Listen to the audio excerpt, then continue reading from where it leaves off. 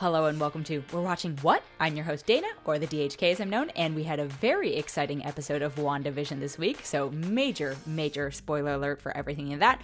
We also watched the Golden Globes, which aired on NBC on the 20th of February. It was an interesting experience. We had a lot to say about how that voting went. And finally, we watched Nomadland, which is now available on Hulu and did end up winning the Golden Globe for Best Picture Drama. So lots to discuss there. As I mentioned, spoiler alert for WandaVision. And without further ado, here's We're Watching What? Let's kick off with WandaVision. I already texted this to Matt, but my first note, I woke up really early. I couldn't sleep that day, unrelated to WandaVision. So I started watching very early in the morning, and my first note is, oh my god, Marvel actually loves Matt. I think we both texted Matt the same exact thing. Who because knew? I did the same thing. Shocking. I It was shocking. I don't know if you started yet, but Marvel definitely loves you, or Disney loves you, or something. Because at least I usually stay up until midnight and watch it, and Matt usually does too. So sometimes we can complain about Disney Plus not being able to load it immediately because they don't tend to load it immediately. But yeah, we don't generally talk about how we feel about the episodes until we get here. So these are definitely our first reactions. But I definitely needed to say something because it was just this moment where we were just like, God, I wish I was watching with him so he could just be dying on the couch. I know. Yes. They read your tweets. I made noises. I definitely made noises. I am obviously very 15 seconds in, it just goes straight to Salem, and I was just like, wow. They're on my Twitter account. Yeah, so then we get a few seconds in, and we get to the Salem witch trials immediately. So, of course, we had to think of Matt and his Twitter feed that is apparently giving ideas to Disney. Well, okay, let's be honest. It was filmed a while ago. But they did make you happy, which is really all you can ask for. You know, they really did. And I got to say, it's such an exciting thing because we've seen magic and things like that happening in the Marvel Universe, or the MCU already with Doctor Strange and all kinds of different stuff. But Wanda, the approach to her powers and everything so far, and of course we'll get into the whole Mind Stone thing, but having been from the Mind Stone, in quotes, as far as we've known this far, they kind of make things more scientific, I feel, in the movie sometimes than they do. They don't go lean full into the just mystic, all that kind of stuff. And this was it was just so cool to see it just leaning all the way into now we're going to get into ancient witchcraft, that kind of thing. And that they are going all in on this witchcraft thing. I just think it's so cool that I was just like, wow, this, I didn't know that they would do it, but I'm so happy they did. Maybe we can get into this later, but I wasn't sure. Are you still feeling like she's not a villain? Yeah. Even more so. That was my second question is, really? I feel it even more. I mean, we see she had nothing to do with the creation of it. I think I said last week, I felt like she probably was drawn to the power of it and wanted to see what's going on here. She's getting there. She was testing the waters and trying to tiptoe around Wanda and figure out, who is this girl? How did she do this? Because this is nuts. And then I think there's an element of her wanting to know how to do it because maybe she does want to have this level of power. But I think she's also kind of this is dangerous. And she, the whole reveal of her being labeled a Scarlet Witch. She killed her entire husband. Yeah, but they were trying to kill her. I would have done the same thing. So, she had no choice. What was she supposed to do? I agree with Jackie. Murdering all those people. They were attacking her, but she didn't have to retaliate to that level. I'm not against her retaliating. I'm just saying that it definitely paints her as more of a villain than someone that is doing something out of the goodness of their heart. So that's where I am. Yeah, I don't think it's the goodness of her heart. I think it's her intentions may still be selfish, but it's a thing where it's she's legitimately what the hell is this? This kind of power. And, they're obviously pinning the title of a Scarlet Witch with probably what Marvel the comics calls a Nexus being, which I think is that kind of really powerful thing, which Scarlet Witch is the Nexus being of Earth 616, right, in the comics. But it's a thing where they clearly seem to be doing the Scarlet Witch mantra with that, which I wondered if we're going to get into the history of her mother, her grandma, the original Scarlet Witch, that kind of stuff, which would be kind of fun. But anyway, she's drawn to the power and she's more kind of what the hell is this? Maybe she wants it, maybe whatever it is, but I don't think it's something where it's, okay, I'm out here and I'm going to be some bad witch who's going to try to take over the world or something necessarily. But either way, I would argue, I don't think she's going to take over the world, but I would definitely say that she's not got Wanda's best interest at heart. No, probably not, because she's at this point, she's you're a danger, and it's something where I think she would take the approach of, you're either going to come with me and we're going to figure this out and we're going to try to make it so that, because Wanda has the power to potentially destroy the world, so it's this thing where we're going to get this figured out, or you're I with mean, me or you're against me kind of you're thing. still approaching it right, but I mean, maybe she But will Wanda's be. a villain. Go watch Civil War. It's like Tony Stark is a villain to Captain America. No, I'm It's not like anyone against can be a that. villain I'm if just they're saying, against each like, other, you know? yeah, right. And that's why when you're like saying you didn't want her to be a villain, I would say that she is becoming at least a villain to Wanda at this point. Yeah, but Wanda's Maybe a she ends villain up to the helping world right her. now, Well, yeah, you of know? course. No one's saying she isn't. But, I'm just saying that, like, if we're going to classify it, that I would think that her motives seem to me at least selfishly motivated in the sense that she wants that power. And I don't think she cares how she gets it. Yeah, I don't think she's trying to diffuse Wanda and that situation because she is worried about anybody outside of Westview. I think she wants to figure out how it happened and how she can achieve the same level. Now, what would she do with that power? We're not sure. That part is not necessarily clear, but I very much agree that she does not have intentions that are quote unquote good towards anybody in this show. And also, I'm worried that they're going to explain it away if we do want to say, like, hey, she's never actually been a villain, in quotes, that she, once she touched the book, she was possessed or something along those lines, right? That something else is manifesting through her. It has corrupted her for all these years, blah, blah, blah, that Agatha Harkness is actually a really good person and it's this book and the entity that's associated with it. I could see them explaining it away that way. I wouldn't be happy about that. I really just want to see Catherine Hahn as a villain, but Yeah, I mean, I was pretty excited about the whole thing. I loved watching her kill all those bitches for being jealous of her power. I liked knowing that she sort of lived this whole time and figured everything out. And I mean, I'm excited to see where it goes. But I do understand like wanting sort of that friendship, I guess, that her and Wanda have in the comics and hoping that that kind of comes to fruition somehow. Yeah, I mean, I do want that, but I also just, I don't know, the way I see it, I don't see this as like a big villain move. I see it, the witches, it's like, it's something where you could look at it as, okay, everyone's a villain to somebody, but it's a thing where these, historically, from what I've seen of them anyway, when I look at like the comic stuff with not just Agatha, but just witches in general in the Marvel Universe, it's very much witches are over here, everyone else is over here type of thing. And so the sisterhood, the coven, all the kind of different stuff, and this feeling of regardless of what she might want the power for or what she wants to do, I don't think she's out here trying to save the world for anyone but Agatha's sake, but she is living in this dimension and in this world, and if Wanda destroys it, that's bad news for her. So it's a thing where we're looking at potentially an anti-hero, but I just don't see it as like big Marvel villain coming in here. I don't see it. And I see them obviously setting Wanda up I don't think for we're saying I villain.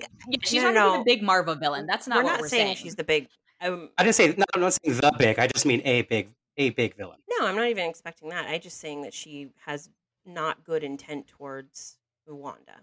Like she didn't come here. Yeah, that could be totally true, but I just mean like there's several figures that don't have good intentions toward Loki, who had a very heartbreaking story, and it's a thing, but he was the villain. It's like Wanda's becoming a villain, and what she's doing, whether regardless of whether she means to or not, what she's doing is terrible. So someone opposing her to me is not a villain, because right now Wanda's not a hero, not a good person.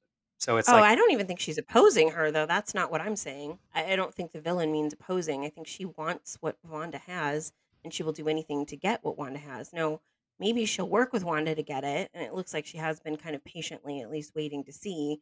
But I don't think that she's there to protect or do anything that isn't for herself, but it is mostly to find and get that power any way she can. And I think in this world, like, let's assume that, we're not going through the comics, Agatha Harkness, that what they've set up so far implies to me that were she to gain that power, it would not bode well for humanity in general, right? That she is on this mission to continue to become a more and more powerful being, seems to be a little power hungry. Like, we don't know what she has done in the past the Salem witch trials to stay alive and stay, young and whatever to this point. And so I would imagine if she were to gain this level of power that she would not use it for like traditionally good things. But to be fair, we don't know what she's done in between the time, right? So True, we don't know what that's happened true. after Salem. Maybe she has all this regret about killing her coven. Maybe she really couldn't control her powers in that moment. Or even if she could, maybe she's met some other person along the way who's taught her something else. And so there's definitely room, right? Like there's room for her to be someone else. We'll see. yeah. But even the coven thing for me, I guess I just look at it in a way where I'm like, unless you're talking about Steve Rogers, I'm like, I would wager almost any single person that we've met in any of these movies would absolutely kill anyone trying to kill them. Like to that level where they're like, I'm about to die unless I turn this around on you. So it's like I'm just kind of like, Yeah, but I mean, I think she didn't have to kill everyone in that whole circle to get that across. I don't think. well, I mean, I don't know. I mean, they all had latched into her. So it's a thing where I'm just like, I guess I don't know. We Right. don't know the level of It's control. true. We But I'm absolutely. just Yeah. But I'm just kind of like, if I'm at a stake and everyone is sending a power to kill me and I have the power to reverse it on them, I'm going to reverse it on them. And that's what I'm going to do. Yeah. And if that makes me a villain, And I they guess I'm a deserve it. villain. But I just, like, but in that scene, but Yeah, no, I'm not, and I love a villain, so I'm not oh, well, try. I love not villains. unhappy I about it. love villains more than heroes usually. But I don't know. I just don't Mm. really see it here. And I mean, it could be cool if they do it. It'd be totally cool. But I'm just not seeing it. And I don't. We'll see how this next episode kind of starts out because it's like I kind of got the impression. I'm not sure if you both got this way too, but with the ending and her kind of doing the little drop in the Scarlet Witch bomb and thought to be a myth and all these things made me kind of get the impression that Agatha, by the end of the episode with the boys there, is obviously setting up some sort of leverage game, but is probably at a place where she probably knows that she's not going to be capable of having the power that Wanda has because she's actually a Scarlet Witch. She's thinking she's just some witch who like learned this, Mhm. this, and that, and then she comes to the realization, holy crap, you're a Scarlet Witch. And so it kind of seemed like, Right. okay, now we are, I think, going to see what her actual reaction to this is, and we probably will have more answer to this in a week. As far as like, I hope she sticks around regardless, but I think In our last we'll episode, see. yeah. I mean, I hope she sticks around beyond the show, but it's just a thing where it'll be Agreed. interesting to see kind of how Oh, her reaction to 100%. this really Like is. I loved. I mean, of course, I died when they called her Scarlet Witch. I thought that was really cool. This kind of branding her as this different type of witch, very interesting. I didn't know too much about the history, like you were explaining earlier, Matt. In Marvel, I haven't read too much of it, so for me, it was just really cool that they sort of gave her a reason beyond the stone that why she's so powerful, right? Yeah, and And I remember we talked about that too, which was so cool because it was like part of the like I know my wild Magneto thing, but I just like I was the idea that maybe the stones actually brought out these abilities rather like kind of brought them more Mhm. to the front, but that they were already there. Absolutely. And Yeah, no, and that's what I thought of too. yeah, Yeah. and we don't know how that is for Pietro. We don't know. So were they mutants or are we just leaning all the way into this witch thing? But it really does leave that possibility open, which is kind of cool. And I Yeah, thought that agreed. was And neat. I kind of love the idea that, Yeah. yeah, that she has the powers anyway. No, and for me, one of the really high points of the episode, and I want to get your opinion on this too, is when she sees that image with the full headpiece and everything when she's the Mind Stone test and looking up and seeing. Do you think that was herself, or do you think that could have been potentially her mother or a previous Scarlet Witch? I was hoping for her mother or previous Scarlet Oh, Witch. I thought it was I love her. that stuff. Yeah, that's the thing is it probably and totally might be her, but since they went into this, decided to kind of say, "Oh, you are a Scarlet Witch," like there's a history here at what these witches are and this and that. Hmm. I was Hmm. like, how cool if we actually got to her.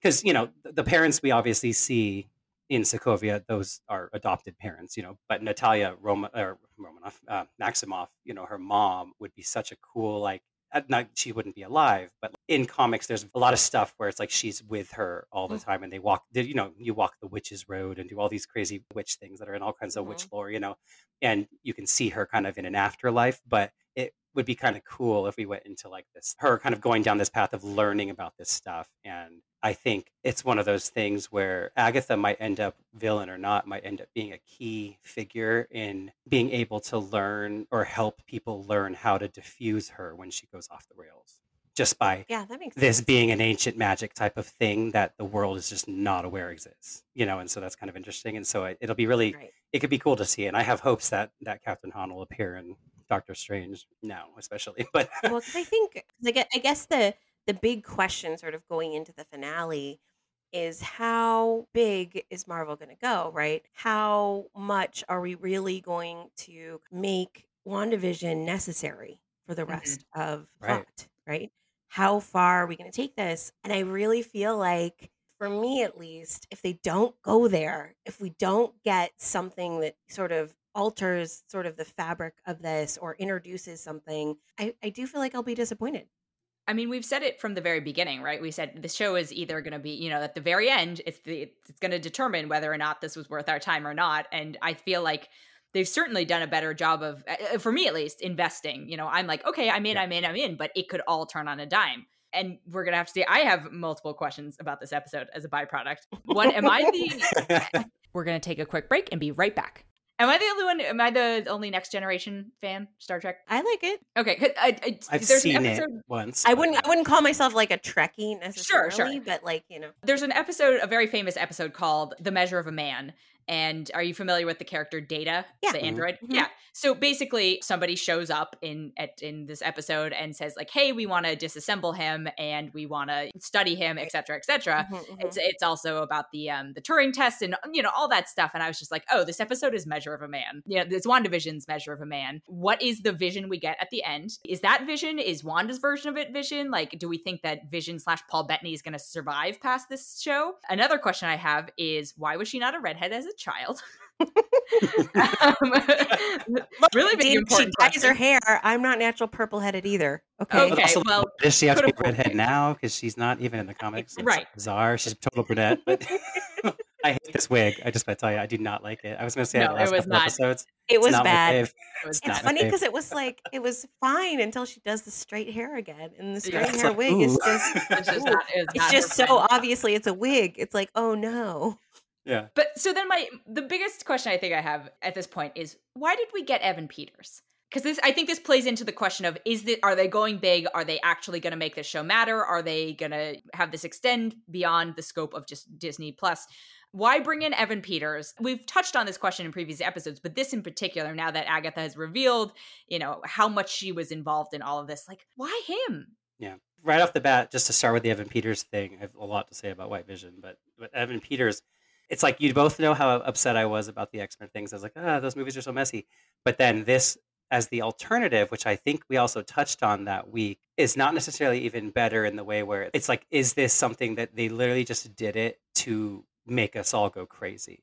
You know what I mean? And they just decided to like bring him in as like paying homage to this. Us? Yeah. Yeah, and kind of paying homage to this character who was created in these newer movies that people liked, and kind of being like, oh, let's pay homage to him, even though R.I.P. X-Men, Or, a little tongue-in-cheek action at the problems that they've had getting all the Marvel stuff under one roof would be kind of funny too.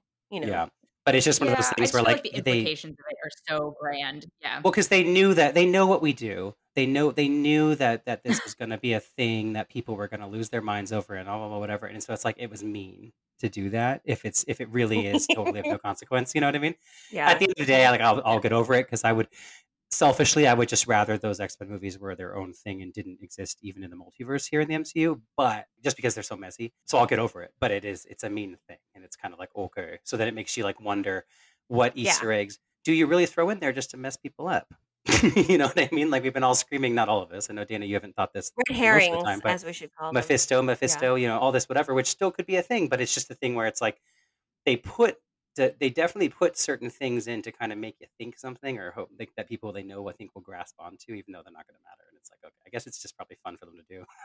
Well, I mean, it is classic. It's classic misdirection to use red herrings. Yep. So I do think that, as cruel as we think it is, because it crushes some hopes, it definitely is a classic, mystery writer thing that they do. I will say that I hope that the only reason why it was him wasn't just because, it happened. Agatha just picked that body. I think with the multiverse movie coming with Doctor Strange, I hope they go there.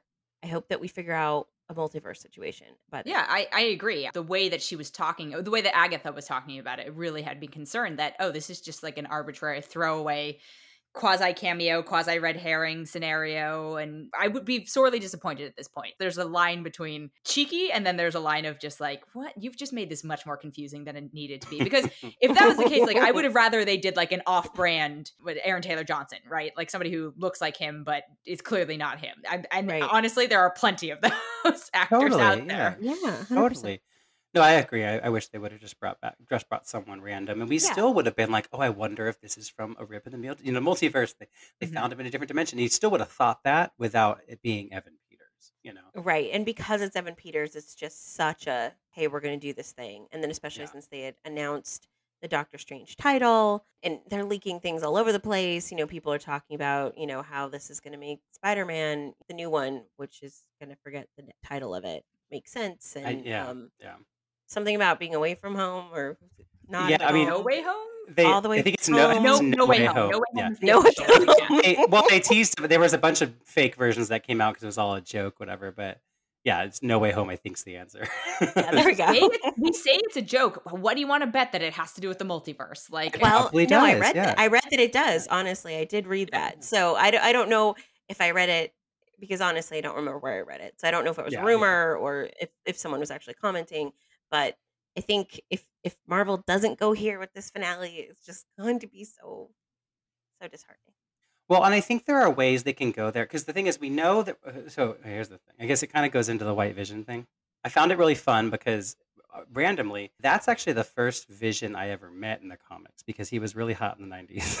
So, like, when I first met Vision, he was white and he was this android who just like was total, just robotic dick. You know what I mean? Just like total and under government control and stuff like that, but or the other controls of power it be. So it's funny because that's the Vision I knew until I met and started reading older comics. And then when he kind of got back to his, normal self, I started reading about that. I was like, oh, okay.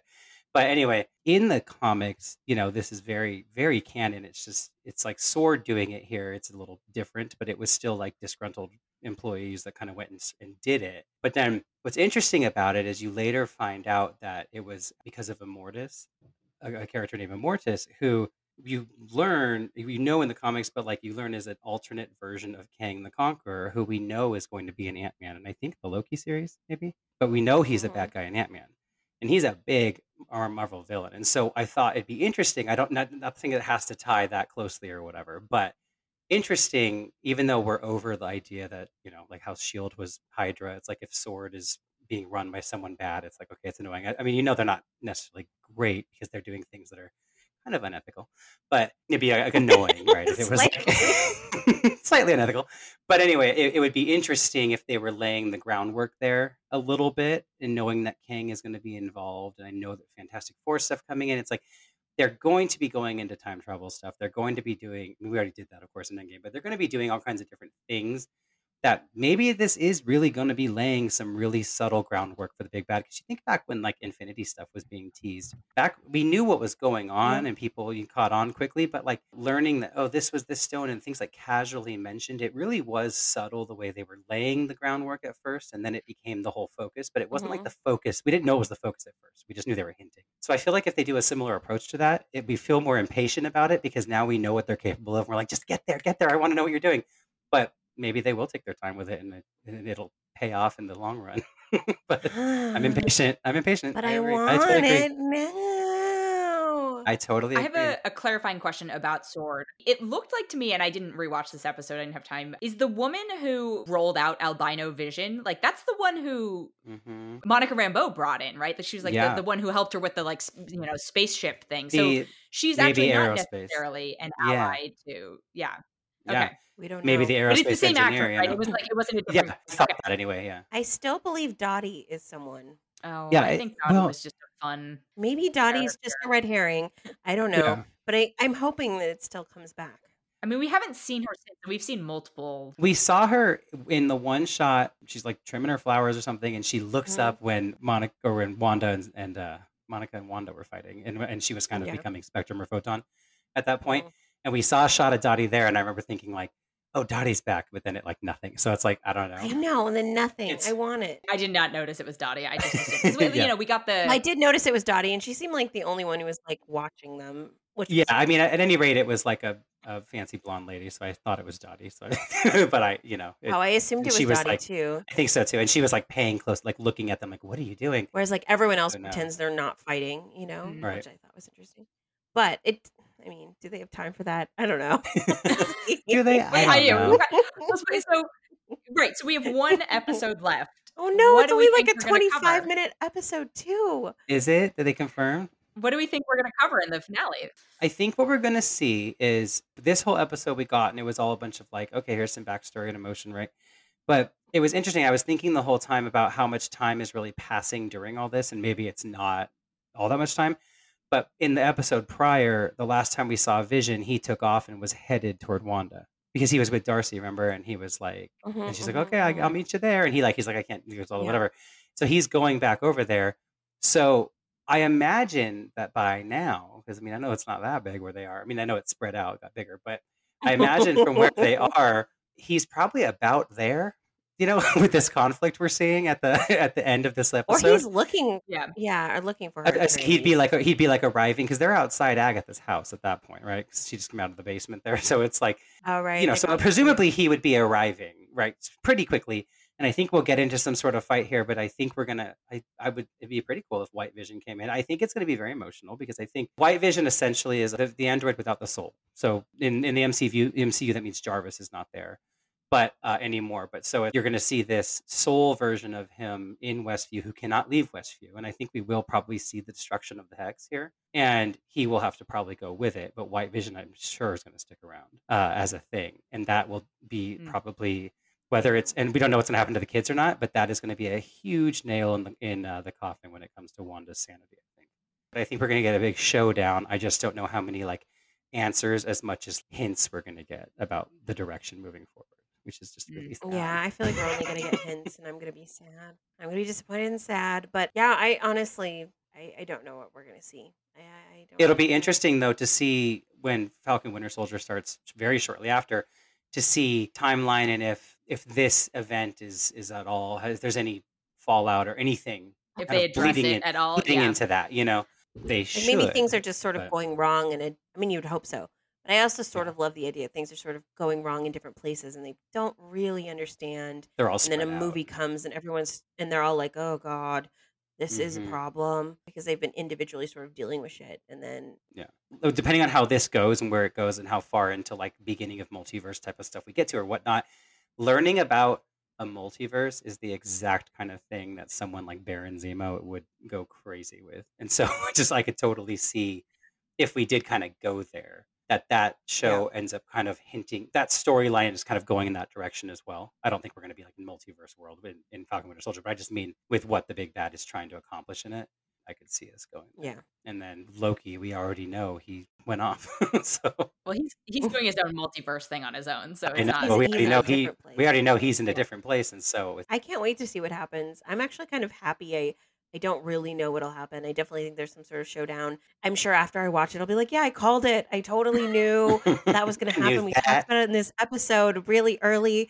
But when I'm sitting here just thinking about exactly what I think will happen, I'm actually in a fun place for someone who watches a lot of these and not really feeling like I know exactly what's going to happen in this episode. And I think that is always something that I look for in writing. And so I'm grateful that I Yeah. can still Well, be in a place here and being able to guess things, but not actually feel like, oh, I totally know how this is going and how boring. I think what's fun here, it's kind of nail on the head there. I think when comparing to what we just got through with the Infinity Stones, you talk to any comic book person that knows anything about Infinity Gauntlet, and they knew kind of where it was going without knowing how we were going to get there necessarily. But the only thing we really know right now as a shtick is that we're getting into multiverse stuff. But that doesn't narrow anything down.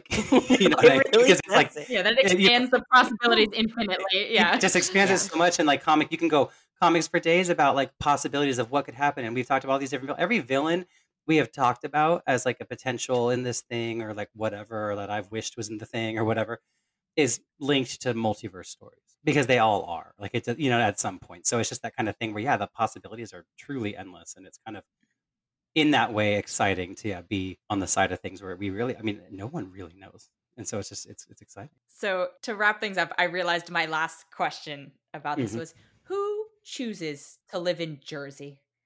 Come I on, know. Vision. I know you're not technically a human, Yeah. but you have access to all of the, and you picked New Jersey. I won't lie to you. I have questions. I wished I had this secret wish that when she saw that in the car, I was hoping she just that it was one of the first times she saw it, but she's like, oh no, she clearly is carrying this around with her. I had this secret wish that was planted as something she found, and it was really some big bad who wanted her to go do this here because it's a Nexus portal type of thing, whatever, it would cause a bunch of problems. I know it's not that, because I'm he really just saw this random little plot of land in Jersey and was like, this is where we should set up home. And This it's couple who was genuinely a on tiny the one for run. being. Well, when we meet them in Infinity War, they're on the run trying to pretend they can be normal people. And I'm you're going to settle down in a neighborhood in Jersey? Right. Oh, maybe that's why, because nobody would look for them in Jersey. Nobody would look for you in Jersey. That's the answer. There you go. Who would settle down there? Someone who does not want to be found. We did it. We solved it. Yeah. Someone who does solved not it. want to be found. Oh, and wants to party in Atlantic City. All right, well, we'll see what happens next week. The other sort of big landmarks this week were the Golden Globes happened. I don't even know where to start. I didn't watch, so you guys will have to tell me how the telecast went. Yeah. Not well. It did. It went about as well as the beginning of this call went. Poor Daniel Kaluuya won the first award of the night, and his Zoom did not work. And in fact, I heard on the version I was watching, I'm pretty sure I heard whoever was like in the control room, their mic was hot, and they're like, "Oh shit, is he muted?" Or like, I don't think they actually saw it, but they're like, "Oh god, is he like? Can you hear him?" Listen, I feel for Dick Clark. I think they produced it again, right? The production company that usually does. I think so. I don't fault them at all. No, you don't. Yeah. It's like what a wild, wild world where it's just like how you're doing this, and it was honestly. So Jackie, they filmed in the Rainbow Room in New York, which is where I think Tina was, and then Amy was here, and they were bi-coastal in LA, and so they had two little audiences of first responders and things like that, which I thought was kind of cool. Weird, but if you wanted to have a live audience, it was nice. Like, how fun for them to go. I would have loved to go. So whatever. Yeah. But it was put themselves at risk. Oh boy. Yeah, right. I know. But either way, it's like to be doing two live broadcasts at the same time and having them synced up and stuff. Like, I was trying to wrap my mind. I've done live production before and trying to wrap my mind around like, ooh, like that was a feat. And there were some technical issues, of course, and even when the audio was working, there were speaker pops and different kinds of things going on that was like, But I will say Tina and Amy, like their opening monologue, I thought was so seamless. Like, it wasn't the funniest thing I'd ever heard, but it was so like it felt like they were in the same room together. I thought they were that good together. Yeah, they also, to their credit, they ripped in. They didn't pull punches. They immediately addressed the fact that the voting body had 0 Black members in it, which I was like, okay, I mean, I think that's also the only way you can do it, right? You have to talk about it up front.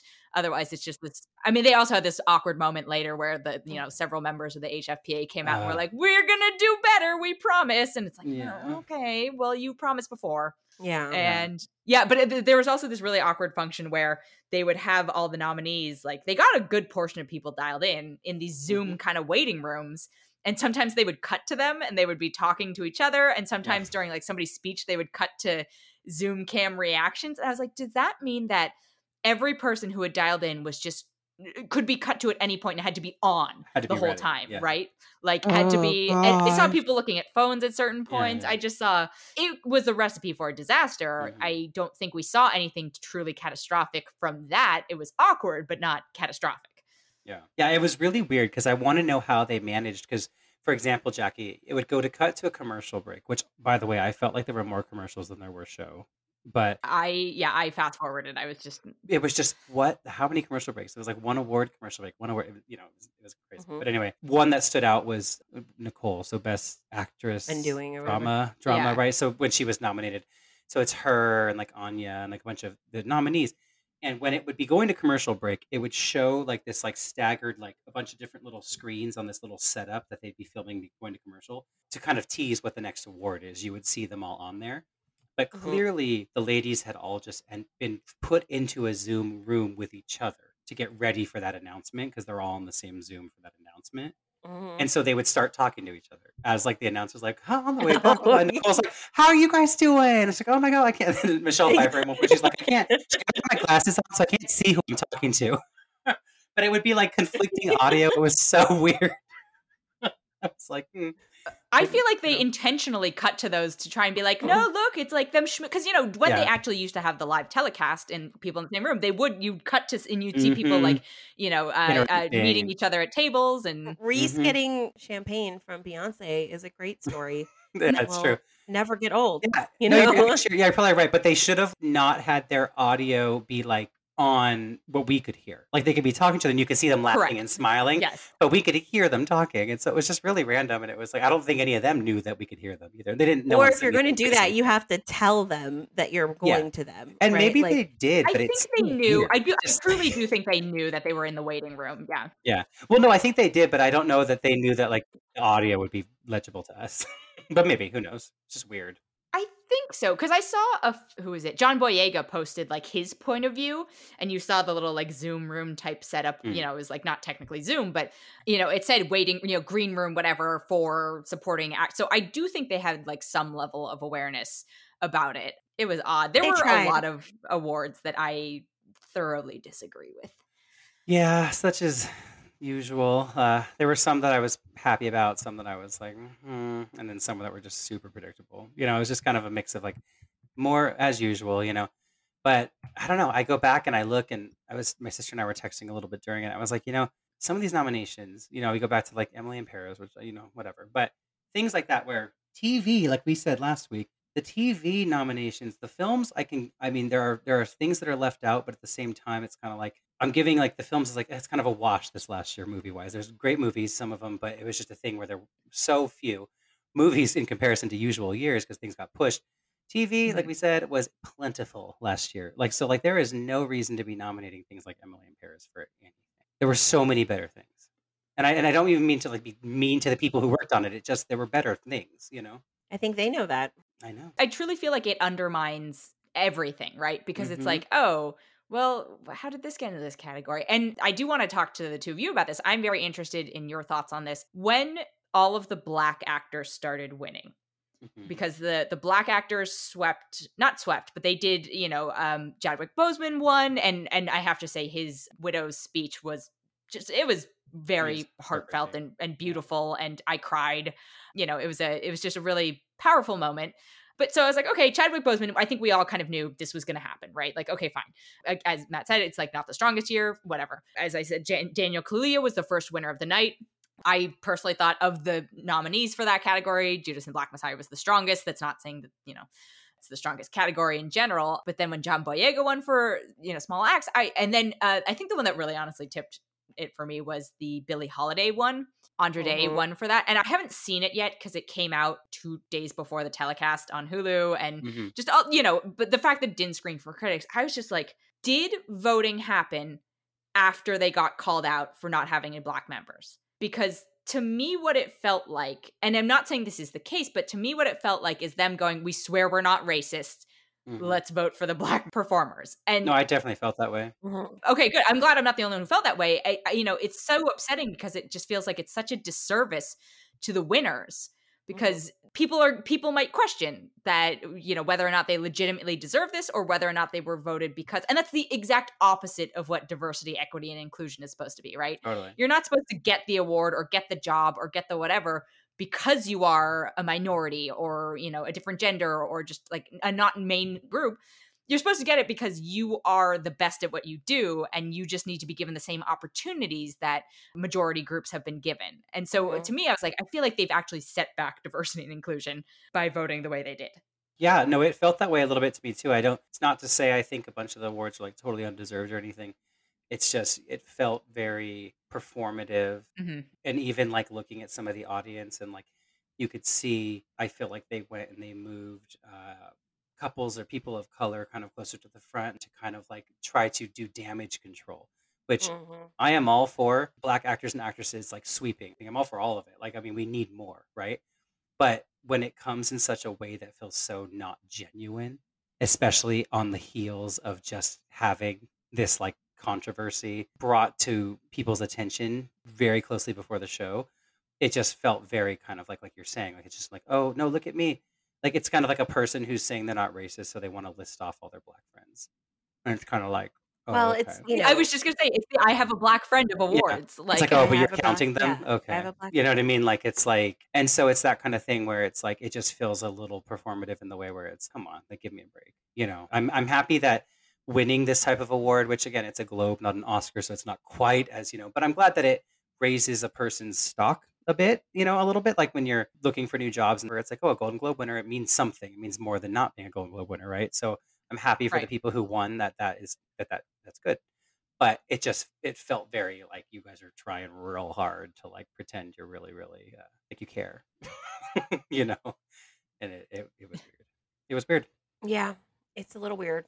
I guess we could actually look up when their voting was due, couldn't we? Does it say? Yeah, I don't know. Is that public knowledge? Yeah, it probably is. I don't know when the controversy started though. So I mean, the controversy's been going on for a long time, probably. The article in the LA, I think it was the LA Times or whoever kind of blew the whistle on it again for the thousandth time. Seemed like it was pretty recent, but it might just be when it came across. I mean, my I mind, saw it because on I don't know. Instagram, but only like a couple of days before the show. Yeah. And I would assume they would know before that, but then I don't really know. Yeah, I would Maybe you think they can. would too, but yeah, maybe it is down to the wire. I'm gonna have to look it up later. I think it's not easily, the information is not like super clearly available. Yeah, that makes sense. Probably on purpose. I don't know if it's exactly we voted this week, and as Matt said, But like maybe it's just like the year and the the stuff that's happened and right. It got surface close to. I don't know, and that's the thing that just makes me sad. Like no matter what, there's just an asterisk over the whole thing for me. But honestly, doesn't that sort of, and maybe you can correct me if I'm wrong, but doesn't that sort of just speak to the feeling of being a minority? Like I do feel like sometimes, and maybe you don't feel this way, but sometimes I do feel like I get things because I'm disabled. That there's someone who wants to help the disabled kid out. 100%, and so I think that like as a woman, and so I as a think person of color, right. like I totally Like feel I feel that those things sometimes, are always going to creep into our brains and always make us feel that way. And I think it's interesting that they would have created a space that mirrors the real feeling of being a minority so well, actually, right?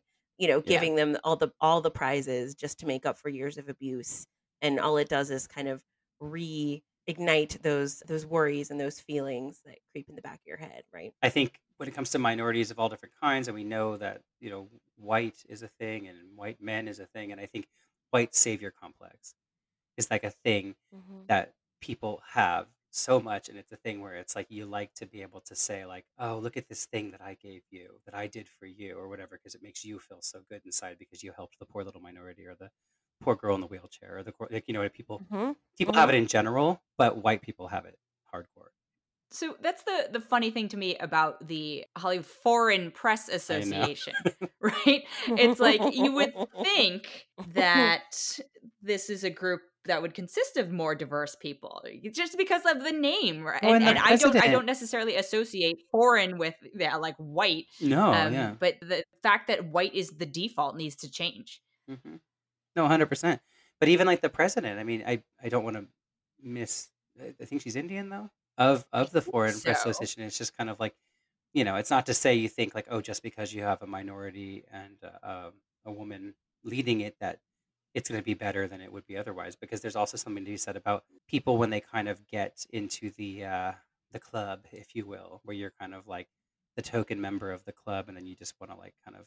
Not saying that's what she's doing, I don't know, but I'm just saying like you just kind of well, and it comes down to that thing that most women experience, and I think that this probably goes for all minority groups, is we've sort of been taught that only one can make it, right?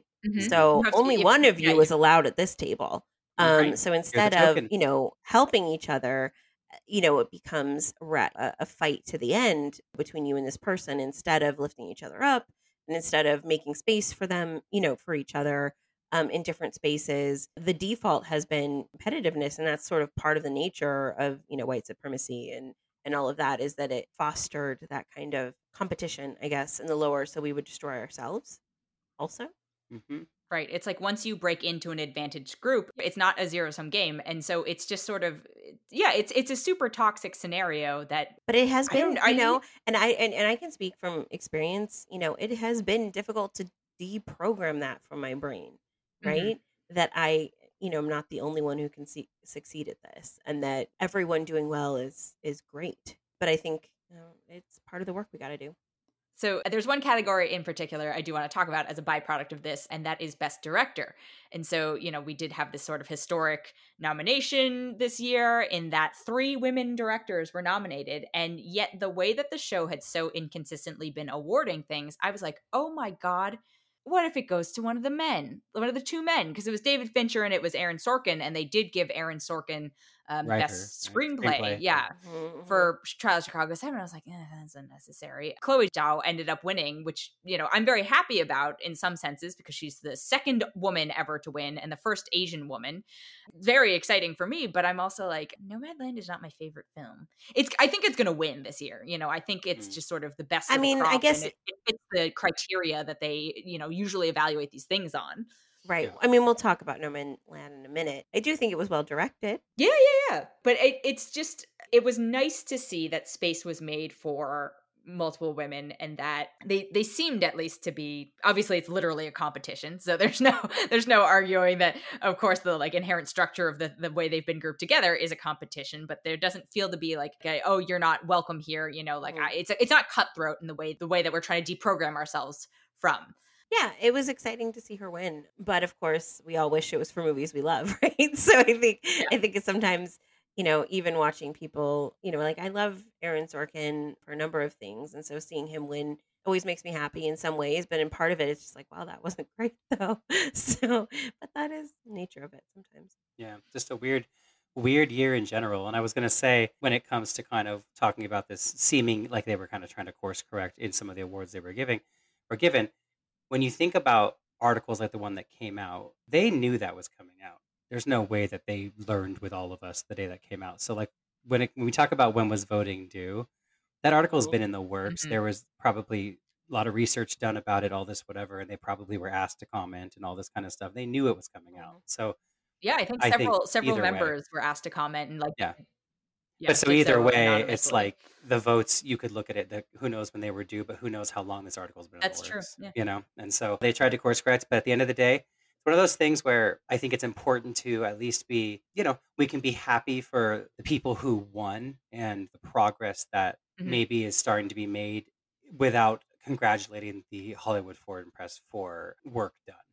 If you know what I mean? Like we don't have to, we can be happy about the result without congratulating them and giving them the pat on the back or something, because they don't deserve it at all. Because the thing is a black child sitting at home watching John Boyega win is still a black child at home watching John Boyega win. No, you are absolutely right. And there was this little sort of bit. I don't know who was doing the bit. I don't know if they're like a YouTuber or a comedian or whatever it was. It's one of those like adult interviewing kids things. And, like, what are movies? What are this? And then the one question that they asked all the kids, and I'm sure a lot of editing went into this, is, who is Chadwick Boseman? And all the kids go, Black Panther. That's Black Panther. That's Black Panther.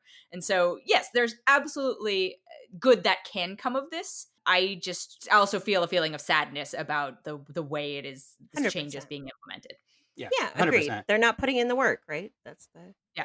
My two high points of the night were when Barb and Star came out. And let me just tell you, yes. I wish that Barb and Star had actually hosted the whole show. I thought that would have been amazing. I would have loved that. But I really enjoyed them coming out and doing their little thing. And then also, I obviously loved watching Queen Jane Fonda receive her award and not wasting any time. Yes. And just being like, I'm going to call out the BS of the world right now, as I've always done. And did it. She looked awesome. She advocated for every group. Yep. Yeah.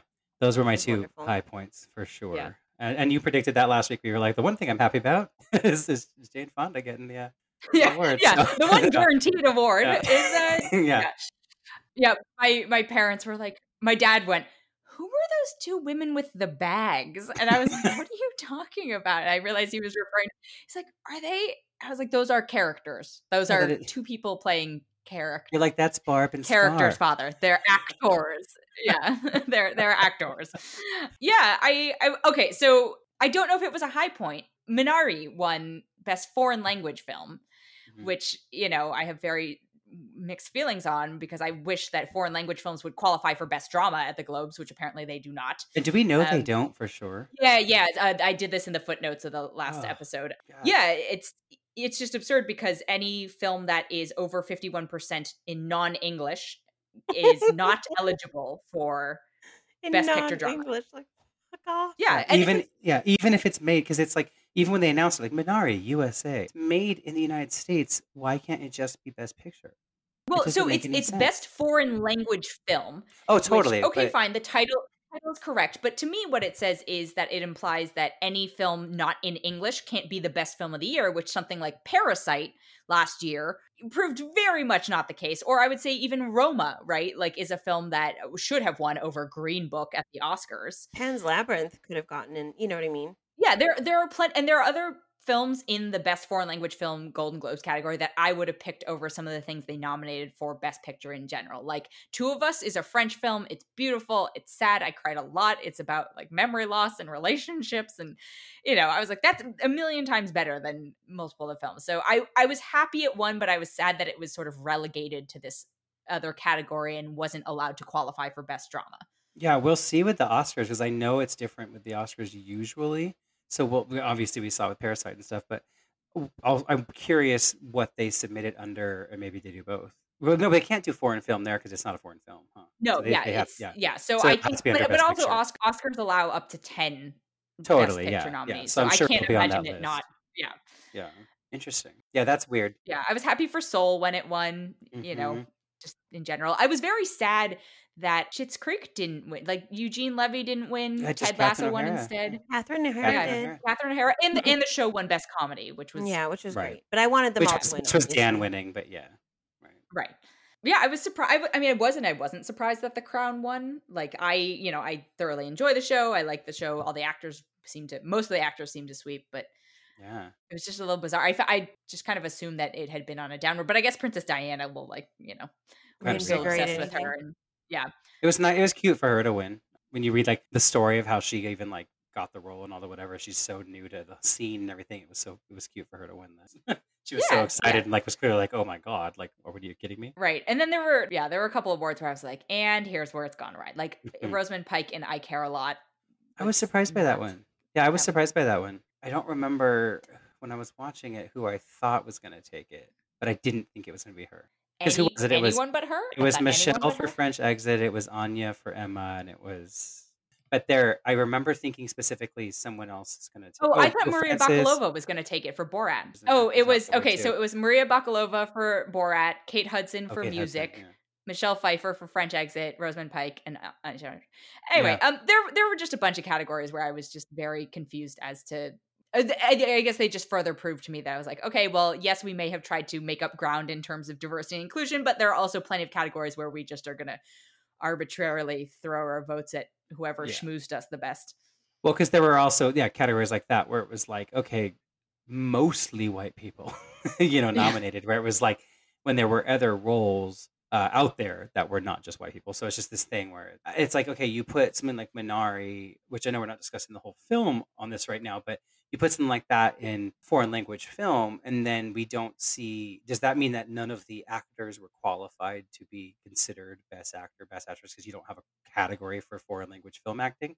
You know what I mean? Does would they not qualify to even be considered? Look that up. Yeah. Because there were a couple performances in that I thought should have been on there. So it's just interesting when you make the those grandmother should have been on there without question. Without question. Yeah, but I'm just saying it's like it's interesting to me how they separate that, because that's true. I didn't look that up when I looked up the foreign language film rules. Yeah, I don't know. It is what it is. Like it wasn't going to be great. Yeah, I still had a good time. I'm an award show person, especially movie ones, and so I had a good time. I will still be excited about watching the Oscars, even though I'm sure I'll come out of it with a similar feeling afterward. If I had to do it over, knowing what I know now, I would have watched it again, because it's I'm not going to rewatch it, but I'm just saying I would have still watched it because I just have fun with it. But yeah, it's probably the weakest. I mean, Zoom stuff aside, even the weakest one we've had in several years for sure. Weird year. And then weird times. As the newly minted Golden Globe drama Best Picture, Nomadland we watched. What did you think of that one? I actually liked it. Do I think it's like the best picture of the year? Not necessarily. But I was very surprised. I didn't know much going into the film at all, besides, Frances was in it and Chloe was directing it. Decided just to watch it without a trailer, without anything. And looking at what it was about, like the structure of the plot, let's just say that, looking at the plot, knowing it now, I am surprised I found it as entertaining as I did. I was not bored in the film, which looking at the plot would think I would be, I guess. If that makes sense. Yeah, I thought it was obviously kind of slow character study thing, but I tend to not hate those usually. So it depends, of course. But I mean, would I watch it again? I don't know. Maybe not. But I did enjoy myself and I wasn't like ridiculously bored the whole time.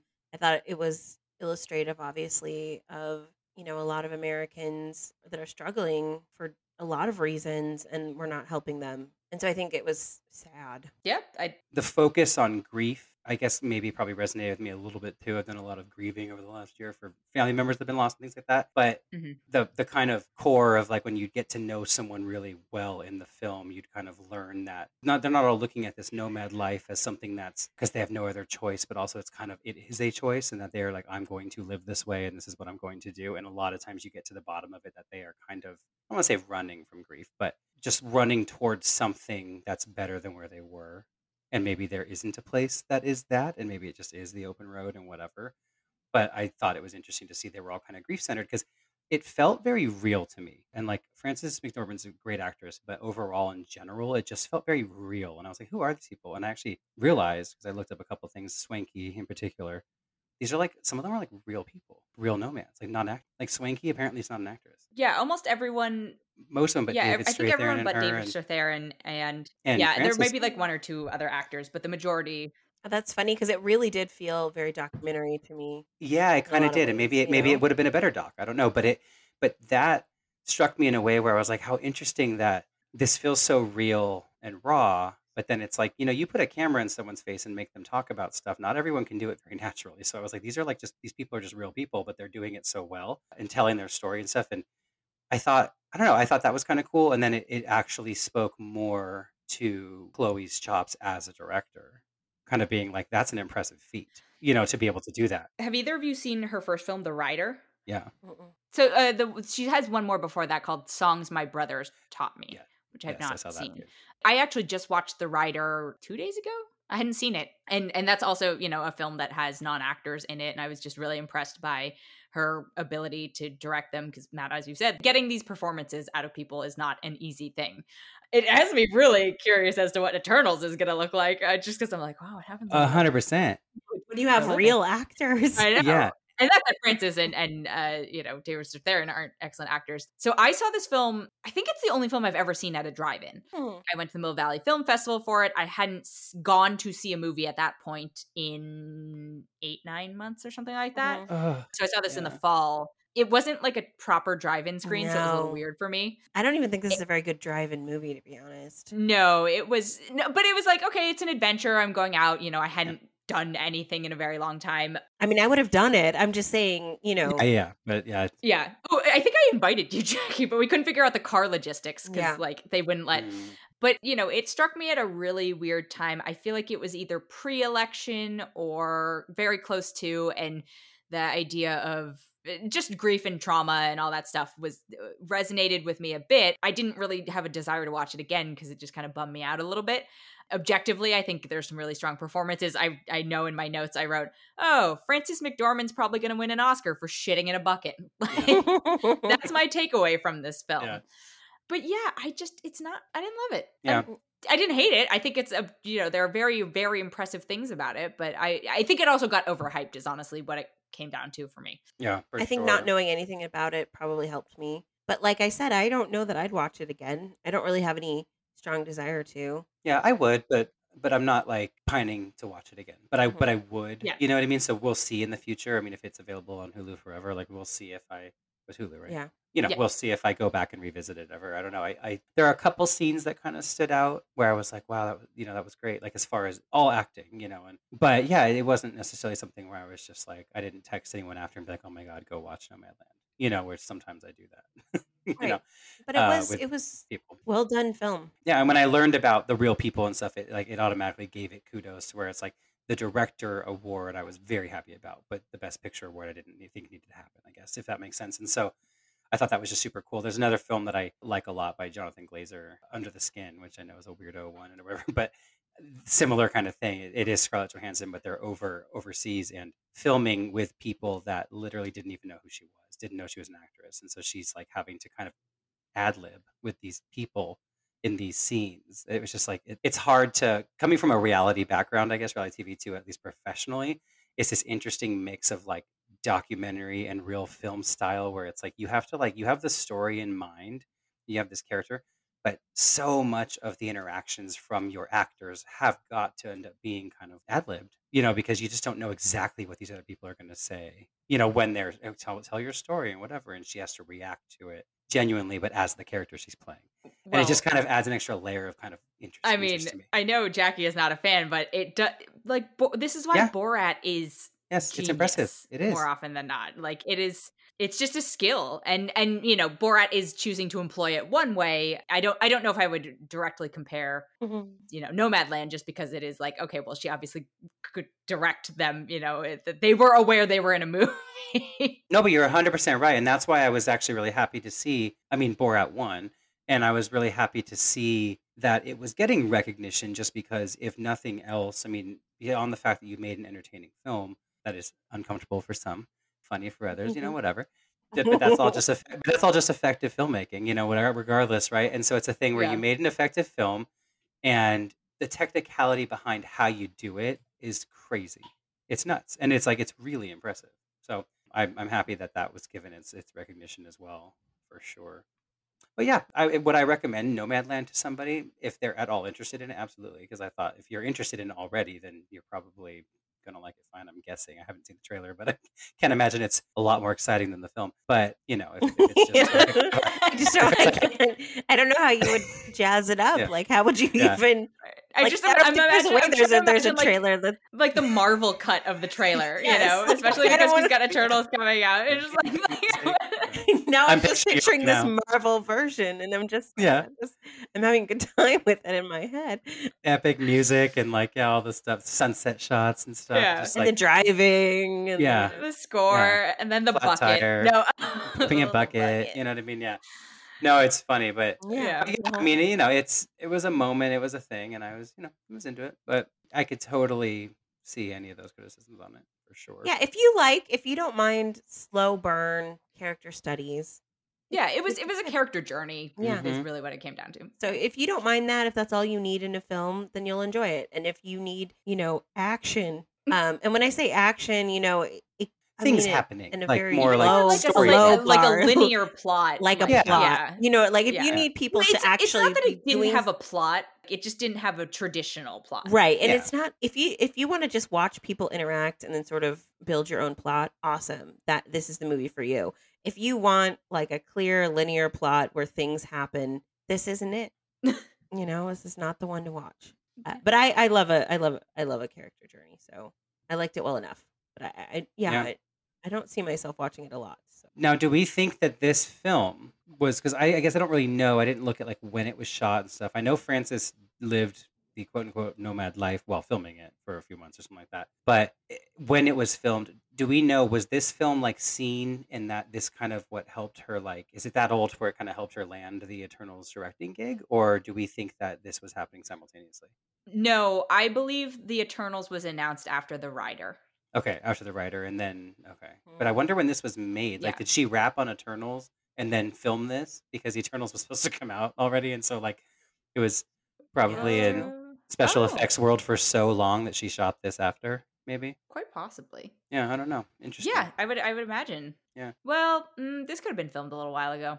Yeah, no, that's the thing, is it could have been filmed literally. I also can't imagine the shoot time was too long. Yeah, it was a few months, but yeah. But I really do have to give Marvel credit though for continuing to pick not unorthodox, but just people who, or actually no, I'll rephrase that, because they didn't do that for a very long time. So I appreciate that they are getting their act together and pulling at directors from less conventional pipelines. I hate saying it because he is a black man, but I think with the arrival of Black Panther, but also I guess you could say it for Guardians of the Galaxy with James Gunn, I think that those films in particular showed them how much they really can learn to rely on very different voices from just the generic kind of love him but Jon Favreau, you know what I mean, type of voice with Iron Man and all that stuff. I think it kind of was showing them that, and it's I like that it seems they are continuing down that path, and I hope that they just go full in on it, because how cool. Comic books themselves don't all feel the same necessarily either, so it's I love that you can have this really different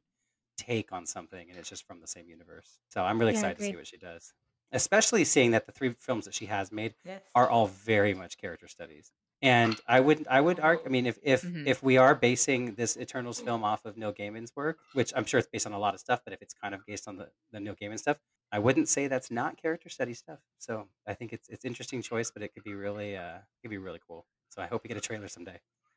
I know. I was like, I Yeah. hope we get to see the Someday. movie someday. Yeah. At some point, I hope. Someday. Until then. Yeah.